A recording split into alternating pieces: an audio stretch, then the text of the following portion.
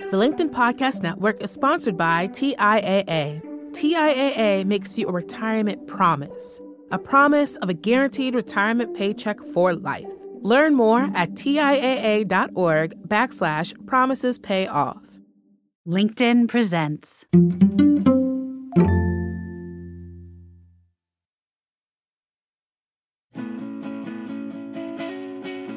Happy Friday, everyone. I'm Michael Kovnat, and this is the Next Big Idea Daily. So if you haven't noticed, things are getting pretty hairy out there. There are wars overseas, deep divisions at home, and that's not even accounting for whatever mess you've got going on in your personal life. So how do we cope? One of my preferred ways, is to be stoic. I don't mean the stiff upper lip, don't express any emotions caricature that the word stoicism often suggests. I mean the deep and inherently practical wisdom of the ancient Greek and Roman Stoics, people like Seneca and Marcus Aurelius, who emphasized ethics and self-discipline as a way of managing the pain and unpredictability of a human life. Another person who got curious about this approach is Australian author and commentator Brigid Delaney. In her new book, Reasons Not to Worry, How to Be Stoic in Chaotic Times, Brigid offers an introduction to this ancient system of thought and explores what it may have to offer for our own confusing times. Here she is to share some of her key insights. Hi, my name's Brigid Delaney, and I'm the author of Reasons Not to Worry, How to Be Stoic in Chaotic Times. Firstly, what is Stoicism? It is an ancient philosophy that started in Athens around 350 BC and continued into the Christian era, but then sort of petered out with the rise of Christianity. And it has enjoyed a resurgence in recent years with, there's a lot of Silicon Valley bros and others who have really embraced Stoicism. There's not as many female writers, and I think it's kind of a genderless philosophy in many ways. It's certainly helped me as a woman. I don't think it's particularly for men only or particularly masculine, so it can be applied to anyone with a rational brain, as the Stoics would say, a rational mind. The main tenet or cornerstone of Stoicism is this thing called the control test. So it's to work out what is in your control.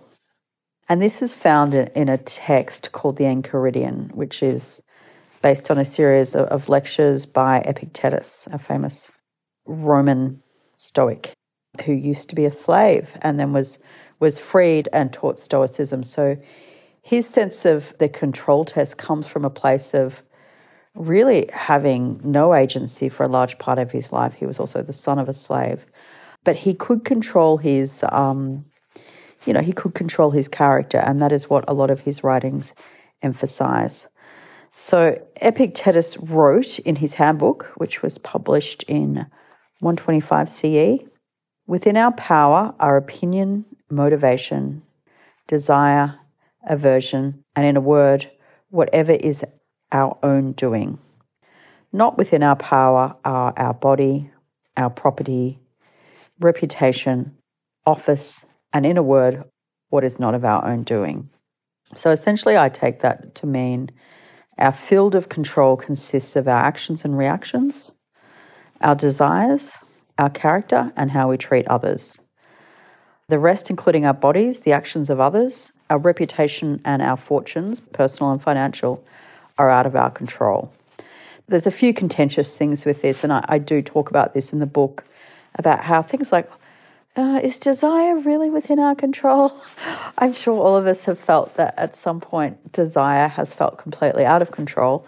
And things like hormones and the unconscious and trauma and, things that patterns we inherit ancestrally, like these are all things that, hadn't necessarily been studied around the time of Stoicism.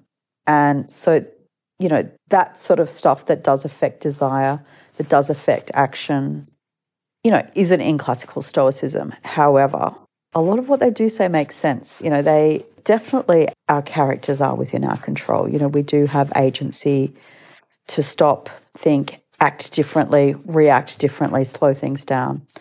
And a lot of Stoic text talks about how you can control things like anger, for example. And Seneca's great on that. The second thing that's in my book that I really took from Stoicism is that you don't need to judge everything. And we make judgments really quickly, often without adequate information. Sometimes when no judgment is not needed at all. And so much of what we label good or bad is actually neutral. But our judgments are powerful and they dictate to a large extent how we respond. An example I've got in my book of this is that I may apply for a rental property that I really want, have my heart set on it, have furnished it in my brain, and then I miss out. And so I say, this is bad. This is a bad situation. I react, I get upset, I lose my tranquility. But is it actually bad if the following week a much better place comes on the market and I'm successful in getting that? No. So the thing that we thought was bad actually works out for us. You know, the Stoics were really good at stepping back. Marcus Aurelius, I think it was, called it the view from above. So, you know, rather than getting caught up in the emotion of a rejection or not getting our own way, we step back, we take a longer view. And when we take that longer view, we see that a lot of things that did upset us in the past actually weren't the end of the world. They were kind of neutral events that we put our own lens on. And the Stoics were really, really into tranquility. They tried to keep a baseline calm state. They called it ataraxia in a lot of the readings. And a way of having this ataraxia was to refrain from making constant judgments. Okay, and the third thing is this thing that they call the preferred indifference. So they say essentially money, health, and reputation are out of our control. It's pretty scary for a lot of people to think that, you know, you could end up bankrupt, you're definitely going to die, and you probably will get ill. And your reputation, you know, that's something that you can try your hardest to have a good reputation, but people can spread rumours or get things wrong. So all these things are out of our control. And once again, if we want to preserve our tranquility, the Stoics would say, recognise that those things are out of our control. Do not get too down or unhappy if you lose them, because you most certainly will lose them at some point in your life. Just keep that tranquil state. And if we can cultivate indifference to them, we're less likely to become upset and waste energy trying to control them. So, you know, without any fault of your own, you could lose your reputation, your job, your money, your house, maybe your marriage. You're certainly going to lose your looks as you age. And if you live long enough, you might lose mobility, cognitive ability, and other aspects of your health. Accidents and illnesses happen all the time too and are also outside your control.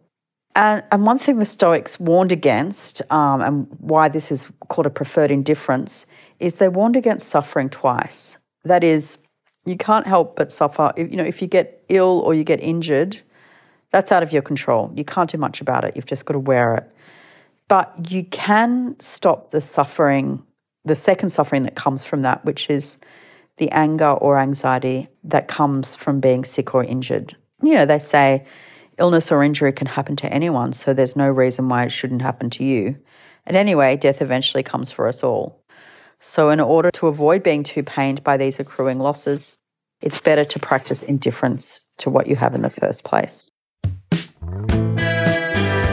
Thank you, Brigid. I'm going to see if I can practice preferred indifference to my money, health, and reputation, at least for the weekend. Next week, it'll be back to work, back with a heaping helping of big ideas for you, ideas you can find anytime you want on our Next Big Idea app. And hey, have you read any good newsletters lately? If not, sign up for mine using the link in these episode notes. I'll send you a weekly rundown of the latest and greatest ideas from nonfiction, and you can also sign up by searching for the Next Big Idea on LinkedIn. This week's episodes were written and produced by me and edited by Caleb Bissinger. The Next Big Idea Daily is part of the LinkedIn Podcast Network. See you Monday.